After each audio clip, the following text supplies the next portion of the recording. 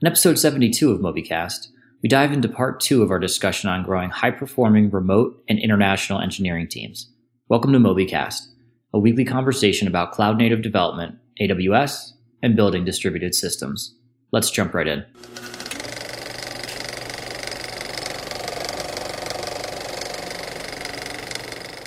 Welcome, Chris, Rich. It's another episode of Mobycast. Hey guys, good to be back. Good to have you back. Rich, what have you been up to? Last couple of weeks, I've been recruiting another developer, looking for front end, advanced JavaScript developer to integrate with some of the WordPress work that we're doing. So that's been a challenge, just trying to find, the right person at the right price point for us. When you first said that, I was imagining HBO's Ballers, and I was imagining you doing all kinds of major big things to recruit the developer, like, courtside tickets, concert passes. Yeah, we have a recruiter that that looks down in South America and Central America who we worked with in the past. But the guy who we ended up, at least we're going to trial with, is in Canada. He's in my time zone too, so that'll be nice. Be our first Canadian developer. So not that really matters, but yeah, we'll see. Yeah, that sounds great. How about you, Chris? Yeah, recently I got to do something fun and interesting and different for me. I was a guest on Brett Fisher's live YouTube channel and kind of did so it's stepped out from behind the microphone in front of the video camera. So no jokes about having a face for radio versus video, please. But it was fun and interesting. So folks want to go check it out. It's Brett Fisher on YouTube, DevOps, and Brett is very well known in the Docker community. That's how I met him at DockerCon. Yeah, I watched that and I thought you did a great job, and I thought you were very presentable, and it was fun to watch. And thank you for plugging Mobycast on there, and thanks, Brett, for having Chris on. It was pretty cool. Absolutely. Yeah, as for me, I told you a couple weeks ago that I got that new raft, and yesterday we found that we got both ends of the spectrum of my family's rafting capability completely taken care of. So a couple weeks ago, we did some flat water and had a good time and splashed around, and it was easy. So this weekend, we decided to do something more challenging, and You're nearly drowned. Let's just say everybody was safe, but there was some luck involved with being safe. It really wasn't that big of a trip we did, but I don't think we're going to go back to it. At least not till the kids are. It's good to know your limits. Yeah, at least not till the kids are a little older. But yeah, we had fun. So today we're going to talk about remote developers again. It could be remote in the US or remote international. And last time we talked about how you and I, Chris, have come to work with remote developers. And, for me, it was a story of doing that over my whole career. And for you, it was a more recent story. So I was really interested in talking to you about that because you coming to it more recently just sort of have that, new eyes for it. Whereas I'm so close to it, I can't really see the difference almost. It's like, I don't know it's been so many years since I haven't worked with remote developers sort of all the time that it's interesting just to see somebody who's new to it, who's used to working with local teams and how that changes your perspective on things. So that was fun. And basically, we're still testing this hypothesis that we believe that the time that people spend on high-performing teams, and there's nothing to say that remote teams can't be high-performing, they absolutely can. But we believe that the time that people spend working on high-performing teams is a big indicator on their software development skills and ability. And we also think that even though there's no reason that remote developers can't be high performing, that it's a little more difficult to get there, that there's not sort of the support infrastructure for remote developers to change, to learn the same things that somebody that's working at Netflix or Microsoft might learn. And so today we'll get into a little bit more of the nuts and bolts of what you did specifically, Chris, with the Kelsis team when you got on board to help turn it from a mid to high level performing team to more of a high performing team. Yeah, so let's go ahead and get started. Maybe you can kick us off with that, Chris. So as you mentioned, it was like my background had been more with co-located folks on teams, a broad spectrum of different companies and teams that I'd been in. Coming into Kelsis, definitely quite different with a team that was thousands of miles away and really only kind of communicating via instant messaging and video calls and whatnot. So, kind of coming in, just taking a survey of the land, kind of understanding the culture, looking and kind of spending some time just figuring out like, okay, what is the current culture that's in place? What are, learning a bit more about this new team that I'll be working with. What are the strengths, and then also what are some things that we can work on. And so we talked a little bit about this in the previous, episode, where there were some really great core strengths there, just from like a cultural attitude standpoint, right? Mm-hmm. So very much a team oriented atmosphere, very collaborative, very receptive to mentoring and learning new things, not very big egos. So all just really, really great things. But on the other hand, not the tech stack and some of the processes and whatnot, definitely not what I was used to at other teams that I'd worked with. And so that was the challenge, is how do we go, given this virtual remote team that's thousands of miles away, how do we leverage those strengths, those really great assets, to bring it up a level and kind of just level everyone up. Right.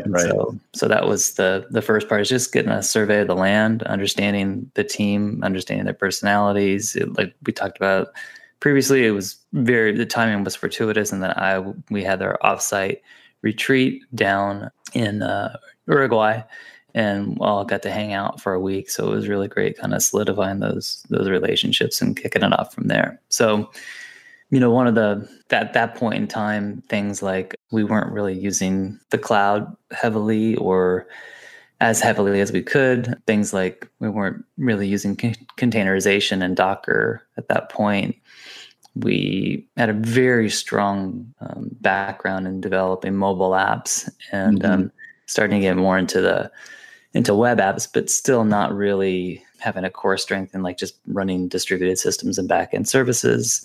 And then also just this idea of running and operating production software was not really there as well. So those are the things kind of looking at it. It's like, okay, how do we go ahead and start, teaching and mentoring and building those strengths on the team to really complete that and turn them from, as you said, mid to high to really a world-class development team. Right.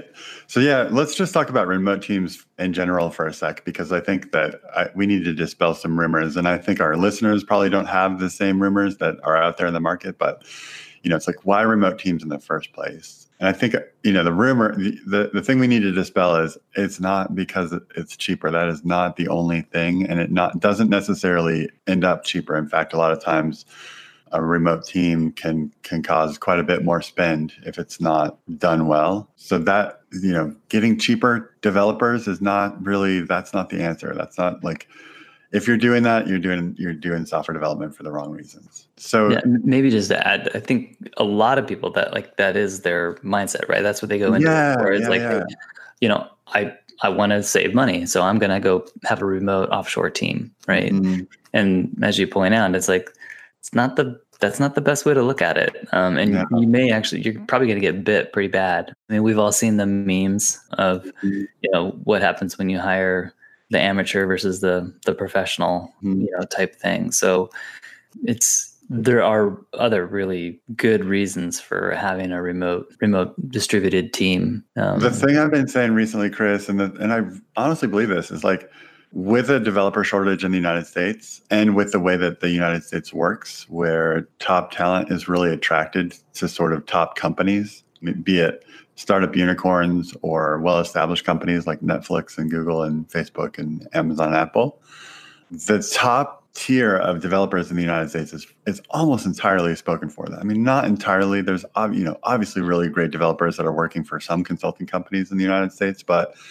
let's say you have 100 top developers. I would say 80 to 90% of them are going to be more interested in working for those top tier US companies than not, right? So that leaves you with, only 10 or 20% of the top developers even available for non-top tier work in the United States. Would you agree with that, Chris? I would say definitely in the US market, in the top 20 cities, metro areas, where the jobs are and tech is strong, you don't have to be a great developer. If you're a good developer, you're hired. You have a job, and you're probably switching jobs every 2 or 3 years for pay raises, right? And so retention is a is a challenge for a lot of companies, and they just kind of realize like it's just kind of a constant flow, just because everyone's just moving around to the next best offer type thing. So definitely true in those top 20, 25 markets. And those developers are largely attracted to brands and money. So Slack just came into Denver. They had an open house last week, and it was like well attended, believe me. Yeah, and there is this other. I know that like in the Valley, especially, there's the mentality, like people are like, they see all the wealth that's been generated there, right? And just all the multimillionaires and billionaires. And so a lot of folks, they'll go join a startup, and as soon as they start smelling like the startup's not going to pan out, it's not going to be the big home run, they go on to some other one. And so it's not just the current offer or buzz, but also just like, hey, is this going to be the big home run? If it's not, I'm moving on. Right. So if you go to the non-top 20 cities in the United States or other non-top cities of the world, so, not London, not Buenos Aires, not Sao Paulo, but like other places. So for Kelsis, that's Resistencia in Argentina or Corrientes in Argentina, but other places where there are, just by the laws of nature, there are super smart people, super capable people living there. But those same companies are not hiring in those locations. All of a sudden, you have a greater percentage of those super smart people available to potentially do work. So it actually is easier to find and hire really good, intelligent, great developers in those places than it is to go to San Francisco and hire somebody for your new startup project or hire somebody for your middle sort of mid-size enterprise project. Absolutely. I mean, supply and demand, right? So it's just, in the, top tier cities, like the demand is extremely high and the supply is pretty much fixed, and demand outstrips supply, versus in those other places, the demand is not as high just because it doesn't have the ecosystems there in place, right? But thanks to technology, now we can get beyond that, and we can tap into that. And I think that's right. That's the nut here that we're talking about. Right. And so I would say slightly, unfortunately, there is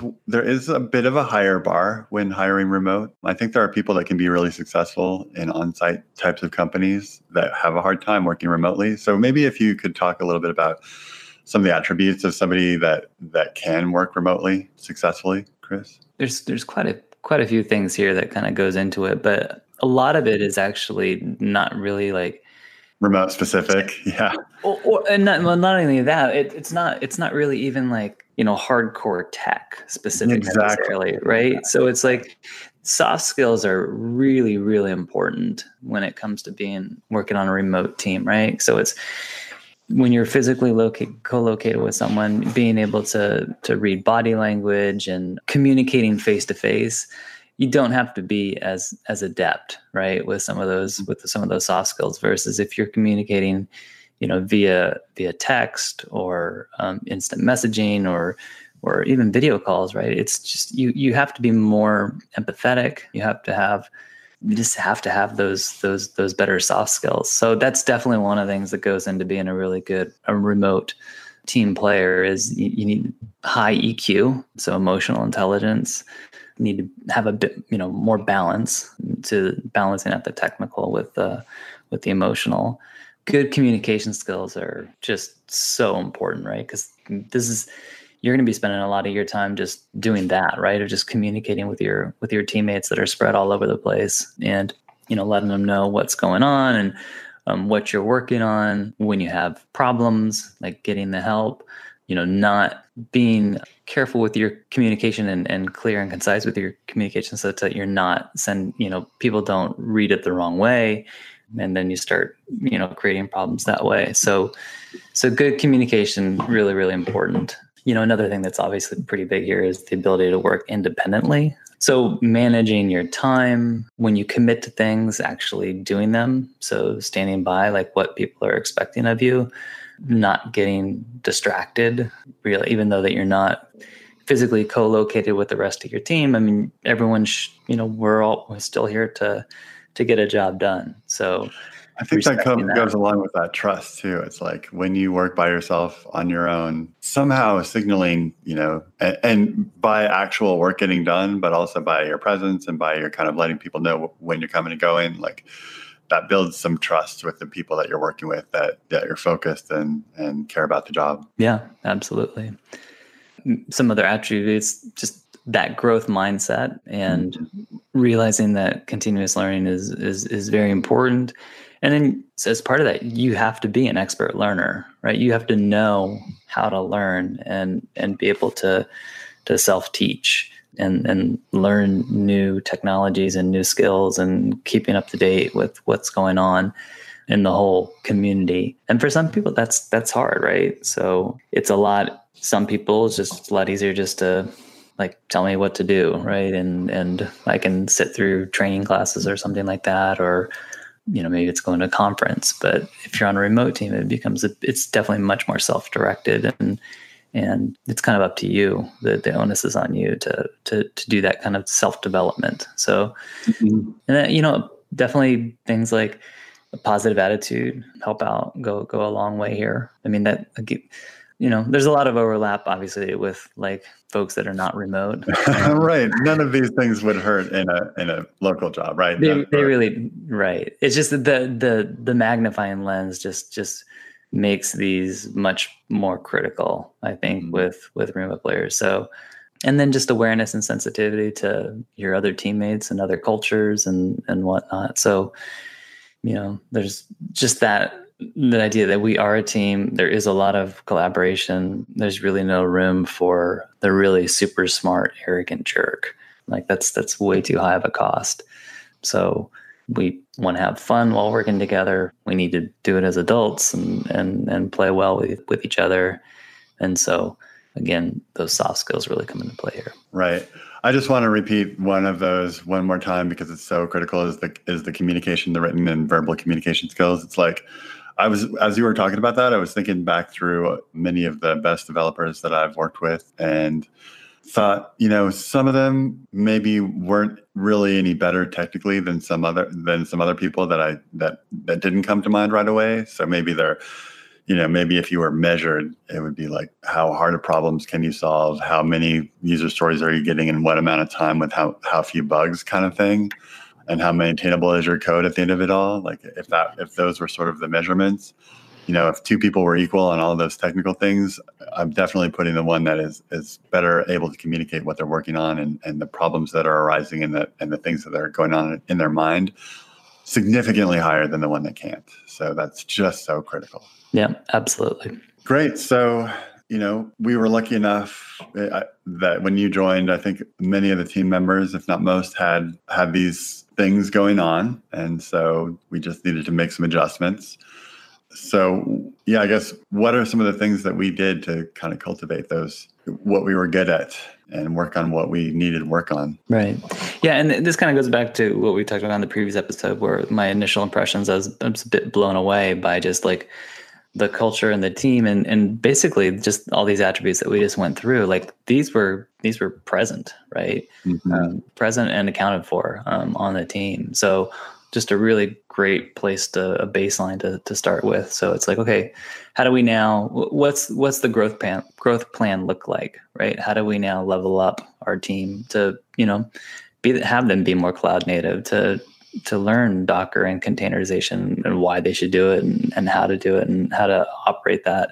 How do they become better back-end distributed system developers? How do we get them to start taking the mentality of it's not just delivering software, but now it's also like running production software? And what does that mean? So that was the next step, is like, okay, how are we going to do that? Like, how are we going to level folks up, and what does that growth plan look like? And so part of this will be a little bit of a recap. We talked a bit about this back in episode 55, where we were discussing like, do these 7 things to become a great software developer. And we talked a little bit about what we're doing at Kelsus to deliver this growth plan to our developers. But I think it's important enough that we can go through it in a bit more detail here, what we set up. So I think maybe to start off with the very, one of the biggest things that was done is just about any, I think leading by doing is really important here, right? And not just kind of like telling people what to do, but to actually, show them, how to do it as well, and to roll up the sleeves and get in there with them. And so, one of the very first things we did was like, well, let's introduce Docker and containers. So let's take some of these applications, these web apps that have been built, and go ahead and containerize them and get those running in prod as containers. And that's always a big step, right? Teaching teaching a team that hasn't been using Docker and containers to now deal with that abstraction and just all the tooling that goes along with it, the developer mindset. And we've covered this in previous episodes as well, right? Like that's a big culture shift and process shift. And for it to come a little bit top down was kind of critical, I think. So a lot of changes, you want to sort of get the team to kind of champion the change, because then it'll stick better. But I think this one, it had to be a little bit top down. It had to be like, hey team, I'm Chris, good to meet you all. This is really important to me. I'm, sorry, but I'm your new boss. So we're doing this, and here, I'll kick it off. And you could kind of do the same with a lot of different things. Like maybe if it hadn't been Docker and containers, it could have been, well-written unit tests. Hey, I'm going to, write the first 10 unit tests. You can take a look at how I did that and see how they're put together and kind of use them as a template. But we're doing this from now on, as opposed to, I think what I've seen, and I don't mean for this to be an episode just for managers, but I think it makes sense for people that are listening as managers, and also for people that are listening as individual contributors. Like, this is what you want to see in your managers in order to make changes inside your team. Like, by doing it, you indicate how important it is and that you're willing to spend time on it. Where, like, if somebody's like, hey, is everybody writing unit tests? People might be like, yeah. And meanwhile, they're literally commented out of the CI/CD system because ain't nobody got time for that, right? Like, that happens if it's not clearly important to the leadership. And so Docker and containerization was clearly important to you. So you took the time to work on it and make it part of the CI/CD system. Yeah. Hey, this is Rich. Please pardon this quick interruption. We recently passed an internal milestone of 50,000 listens, and I wanted to take a moment to thank you for the support. I was also hoping to encourage you to head over to iTunes and leave us a review and/or a rating. Positive feedback and constructive criticism are both incredibly important to us. So give us an idea of how we're doing, and we'll promise to keep publishing new episodes every week. Okay, let's dive back in. Yeah, I think it's important to let people know, like, to really, it's kind of like your job to sell them, right, on the vision, and like why this is important. It's not just here, we have to do this. It's like, well, but why? What's the benefit? Why are we doing this? Right. And so definitely that's a key part of just about all these particular things that we've introduced with our team with this growth plan. So whether it be switching to Docker and containers, one of the things right after that, or concurrently we did with that, was code reviews. I think, when I first came on, there may have been some code review process, but it definitely wasn't treated as a first-class citizen. Right. And so that's one of the things that just kind of immediately stuck out as well. And so, well, let's take this more seriously, and let's really do a good job with code reviews. And, what does that look like? And so again, that was, rolling up the sleeves and getting in there and spending a lot of time myself doing code reviews and kind of showing people the difference between, a thorough, valuable code review versus, one it's really just kind of like checking off the check boxes type thing. And it's also kind of giving that rationale, like, why are we doing this? And I think in the future, we'll probably revisit this in depth as well, because I think code reviews are one of those things for me personally that I came around on. In right. Probably years past. At one point. Yeah. Well, I think I was, maybe a little bit chip on the shoulder, just kind of thinking, I don't need code. Like, my code's perfect, right? Right. And like it's just slowing things down and whatnot. Right. And it may, a lot of things I was working more like I had big pieces of the system, and it was really just like I was the primary developer. I wasn't working on large teams. So the more you're working together as a team, the more people that are on the team, and it becomes even just much more critical. So I think, something to talk about in the future. But, here at Kels's, it was definitely instrumental in, again, this growth plan for our developers is just by doing these thorough code reviews, pointing out like just really key topics, whether it be things like the importance of error validation server side, right? Like not trusting any inputs, even if like the only clients accessing this might be clients that we're writing, you still have to be very paranoid about that and sanitize your inputs on the server. Things like, what do you do when errors do happen? How do you handle that? Security type issues, readability, maintainability, coding standard. I mean, all those kind of things, just kind of like some core key principles that really go a long way into, dealing with some of these challenges we have of leveling up. So code reviews were definitely a big important part of that process. I guess, Chris, one of the things that's occurring to me as you're talking about this is that there may be some folks listening that are like, yeah, I could use some of this direction, and I wish I had, a manager who's been in and fought the hard fights and worked in a high performing team and knows everything, knows all the best practices and can teach me. And then there may be other people that are like, hey, I know this stuff, like if I had a boss telling me to do this stuff, I'd be like, come on, I'm not a baby. Mm-hmm. And so I think it's really important to point out that what you were faced with was sort of raw talent that needed some just kind of being pulled up by their bootstraps help. I'm like, look, everybody, this is how high performing teams run, and this is what we do. And I'm going to lead by example. But for people that may be kind of beyond that are doing code reviews and that, have a nice Git flow model and, maybe they're not looking for their manager to do this so much as lead from within. Like, hey, manager, this is how we're taking care of ourselves and making sure that we're a high performing team. Like, support us on this. So I just wanted to just point out, and maybe too subtle for a podcast, but it comes back to the leadership thing. When you see a team that needs kind of direction, leading by example, exactly like you did, working with raw talent and giving them what they need to succeed is how you do it. And then when you're working with a team that kind of knows already and just giving them the room is what they need. So, anyone can be a leader, right? Like Mm-hmm. you just have to step up and take that initiative. So it doesn't have to be Mr. Manager, right? It can be someone else on the team, and for the most part, there is a difference between a manager and a leader, right? And Mm-hmm. there's reasons for having both in your organization. Mm-hmm. So it's just, it just depends on your particular situation, whatnot. But someone has to do it, right? Right. And if you see a team that's not doing these things, that's not not acting like a high performing team or not got all the pieces and parts in place that a high performing team would have, then somebody has to take that leadership role. Yeah.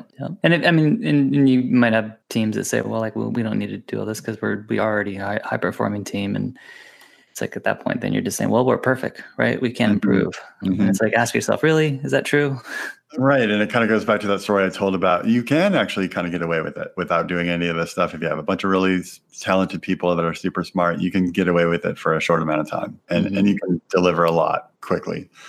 And there are maybe even times when that's valuable, right? Like, let's throw out all the process and crank out some code for 2 months. Yeah, maybe every once in a while that's worth it. But you have to know what you're doing, and it has to be a decision and not a default mode. Right. Yeah. So in addition to the kind of like the leading by example, showing people, giving them the rationale, like why we should be doing things these new ways, code reviews. I think one of the next things that we did was institute this concept of a monthly engineering team meeting where we kind of dive deep on a particular topic as just part of the overall learning training process, right? So we just figured, we made the decision like this was important enough that we're going to carve out the time.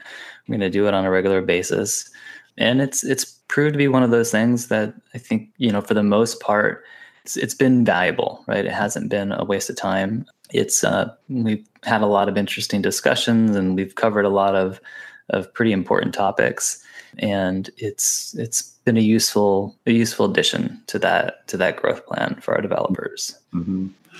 I would say, in addition to that, really pushing for having some of these technical conversations in our Slack has been useful. So don't have secret meetings and direct messages, but actually talk through some issues in Slack and let people see it. And kind of along the same lines, because that's a lot of times that's what we do in the monthly engineering team session is talk through problems that we solved. So having that happen more than once a month, just kind of on a daily basis, has been huge for the team. Yeah, and that kind of goes again back to the communication skills. And I think with remote teams, especially, like, this is one of my pet peeves, just be really wary of having one-to-one conversations with people, because it's even the impact of that is magnified with a remote team versus in a co-located situation. So like if you're in the hallway or in someone's office, like chances are there's other people around, and having a true private one-to-one that aren't really being able to take part in, or at least just hear what's going on, is less likely, versus if you're in Slack and doing a DM, like the point-to-point communication, then no one else sees that, right? So it could be something that's really valuable for the rest of the team or other people to learn from. So having it in a public channel that others can see and kind of just going through that process it's great for just so many reasons, whether it be learning or getting other ideas, other perspectives, or, maybe tips on just how to fix it. Right. So super important. And just straight up visibility too. Yeah. Just straight up like, look, these people are working and talking about this. Yeah. It just helps. Yeah. Absolutely. Another thing we started doing one-on-one meetings. Maybe talk a little bit about why we did that. Yeah. So this happened about a year into that process, and it kind of kicked it off at our annual company retreat, where, leading up into that particular retreat, I know we were thinking about like, well, how can we be more mindful and kind of be a bit more structured around the growth of developers, and kind of realizing that, there are definitely certain traits, characteristics, aspects that and members of our team that we really want to encourage and we value. Like what do we as Kelsus, as an engineering team, value, and how do we want to see people to grow? And to kind of realize that we need a bit of a framework here to kind of to actually formalize that, so that people they know what they need to be working towards. And so we kind of started off laying out a kind of a matrix for, these are the different kind of levels, if you will, of developers, and here's the characteristics and kind of like what their scope of influence is, and kind of like the activities that they're capable of doing and whatnot. And so that led to the genesis of having now like these one-on-one sessions. So, the intent is meet regularly individually with our teammates and kind of go through this and use this as a guideline for what's their own customized personal development plan look like, and how do they want to grow. I think that's kind of evolved over time, and especially with me personally, definitely take a more customized, flexible approach, in that it's the most important. I think the most important thing is just that personal development, and really kind of understanding each person and how they want to grow, what's important to them, and then also giving them feedback and guidance on making them the best developer or team member, whatever it is their role is, that they can be here at Kelsus. So it's kind of evolved into this. Let's talk about like how you want to grow. What are some of your objectives longer term, and then breaking those down into shorter term objectives. So have some goals. Let's have some concrete goals. Let's have some dates attached to them. And then we'll regularly work on this and checkpoint over these one-on-one sessions. And so I've noticed, like with the folks that I've been talking with, some common goals have been to become certified, like AWS, and the various certification levels that they have there. So do things like, hey, this is, one of the topics that you're going to have to be able to really know inside and out for one of those exams. So go do a deep dive on it. And then for our next session, come back and teach me it as if I don't know anything about it. Right. And so have them go through and just really describe that in detail. And then I can ask questions back and forth about it. And it's been a really useful way for them to practice for these exams and to get in. So it's been really rewarding too, to see folks go on and actually then sit for their exam and pass it and and see the excitement in them and just that pride in passing the exam. For sure. And it affects the whole team. It's great. Yeah. And that's it. Like, that's the point. Like, high performing teams infect each other to get even better. Yeah, absolutely. Yeah. And another common one has been just improving English skills. So like we've talked about, our team is based in Argentina. So Spanish is the first language. English is the second.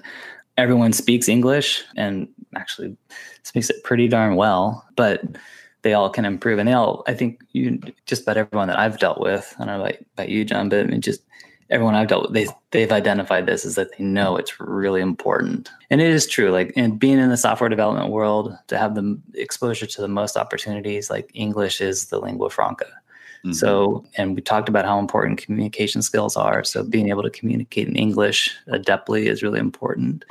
Yes. And so we spent a lot of time just, okay, what does that mean to improve your English skills? Like, how are you going to measure that? How are you going to know you've gotten better? And so having some goals and some metrics around that. And then there's a whole slew of different practices and activities people can do. And so we've spent a lot of time just going through that. And that's been very, very interesting and rewarding as well, to see people just grow and every time it becomes easier to communicate and talk with them. Right. You know, I was just listening yesterday to, I can't remember, Hidden Brain or something like that, one of those NPR podcasts. No, it was a different one. But anyway, it was about baseball coaching and about how in the last 5 years or so, there's been after Moneyball, where teams were made with statistics, now individual coaching is done with instant feedback loops. And for the first time ever, people used to always kind of think, well, you might get a little bit better after you're a major league player, but the die is cast. Like, this is the kind of player you're going to be. And if you're a medium level hitter, you're always going to be a medium level hitter. But as soon as they did the type of practice that you're talking about that has, very quick feedback cycles and lets you adjust and learn and have intentional practice, even major league players were significantly changing their capability. So I can't say enough. I mean, about how important it is to have intentional practice. Yeah. I think part of that's that growth mindset too, right? Like, I think it's like, a big part of that, like, especially with the baseball example, is like people just said like, oh, I'm a mediocre. They've been typecast, right? They're a mediocre hitter and they're there for their arm, right? Or they're there for their fielding ability. And so that's what they practice on, is their fielding. And even then, they don't necessarily get better at it. And it turns out they can even get better at fielding. Like that's what they're for at their professional level. But even that, they can get better at. Yeah. So it totally applies here to, team building and leveling up as a developer. Like, identify what those goals are that you want to improve on. This is not groundbreaking, right? This is not rocket science, but it is. This is groundbreaking. Like, we were not talking like this 10 years ago, 15 years ago. Yeah. Now we are. And that's that's the new ground. This is what's possible. But once you know it, it's like, oh, that's obvious. Right?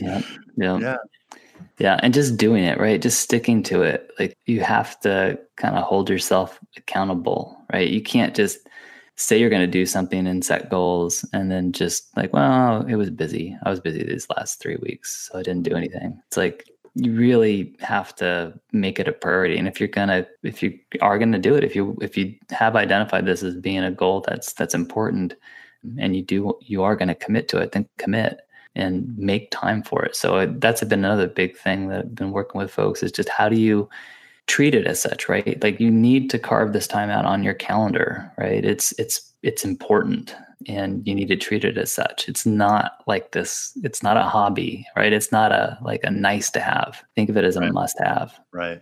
Yeah. And so we also give people access to online training. And I found that online training, goes back to this intentionality. Online training without intentionality almost makes people worse. Like, then now all of a sudden they're just chasing shiny courses, doing 20% of each shiny course. And then they know not enough to be really useful at anything. So these are like Pluralsight courses and Udemy and Udacity courses that people take. And it's just like, come on, if they can be great, they can be really useful in an intentional practice, but otherwise you might as well watch TV. If you're just go watch a cool series that's really fun, instead of spending a little bit of time kind of dorking around on Udemy, not really learning anything. Mm-hmm. Yeah. So online training can be great with the right learning mindset, but otherwise, don't spend your time on it without that learning mindset. Yeah. Like as you point out, like be intentional, like understand like why you should be doing that training, right? It's got to be, you've got to identify with it, and you've got to understand like the value to it and the practicality of it. Mm-hmm, mm-hmm. And a lot of it is because it's shiny. Like, oh, this AI thing would be so cool, but like, yeah, it would be cool, but just be aware. Are you going to really do that? Are you really going to? Starting down that road is great, but realize that road is a long road. It could take a couple of years before you're really an AI expert. And once you are you planning on making that your career? Right. If so, that's great. Go all in. Just don't go in 5, 10, 15% in, because you're just wasting time. Exactly. Yeah. Right. And maybe the last thing we can talk about is just the offsite retreats that we instituted. Right. And, I think, this might have been an excuse for you, John, to say like, hey, I'm going to go surfing in some really cool part of the world. But it's one of those things that's just it's an awesome tool for us, again, being a completely remote distributed team, to get together in person one time a year, hang out for a week, and having it be a combination of a bunch of different activities. So it's things like, we're doing just hanging out and just doing team building, but then we also have lectures and we also have workshops. So we're doing learning, right? We're doing that mentorship and getting better as a team, and having everyone together in the same room. There's some things that we can do just a lot better, and that's kind of grown over these. I think we've done 3 of these retreats now, and I think each one gets a bit more streamlined, more productive, more engaging, and it's become key to the arsenal. Right. And 2/3 of the time the surf hasn't really been that good anyway. So. I know that's it's either too little surf or like the waves are just monster, right? Right. All right. Well, thanks so much, Chris, and thanks for putting this together, Rich. I'll give you one more closing argument if you'd like, Chris. Yeah, just to sum it up a little bit, just remote teams and distributed teams and international teams have challenges, but there's just a lot of really great advantages to them as well. And so kind of putting together that growth plan, having that intent behind it can pay off immensely. And talent is global, so don't limit yourself by geographic boundaries. Just again, using some of these techniques has been just incredibly rewarding for us, and can be for anyone else. Right. Yep. We can have a high performing team, and you can too. And I think that we may be looking in the future at helping other people have this experience. So stand by. Thanks again, and we'll talk to you next week. All right. See you guys. Bye. Well, dear listener, you made it to the end. We appreciate your time and invite you to continue the conversation with us online. This episode, along with show notes and other valuable resources, is available at mobycast.fm/72. If you have any questions or additional insights, we encourage you to leave us a comment there. Thank you, and we'll see you again next week.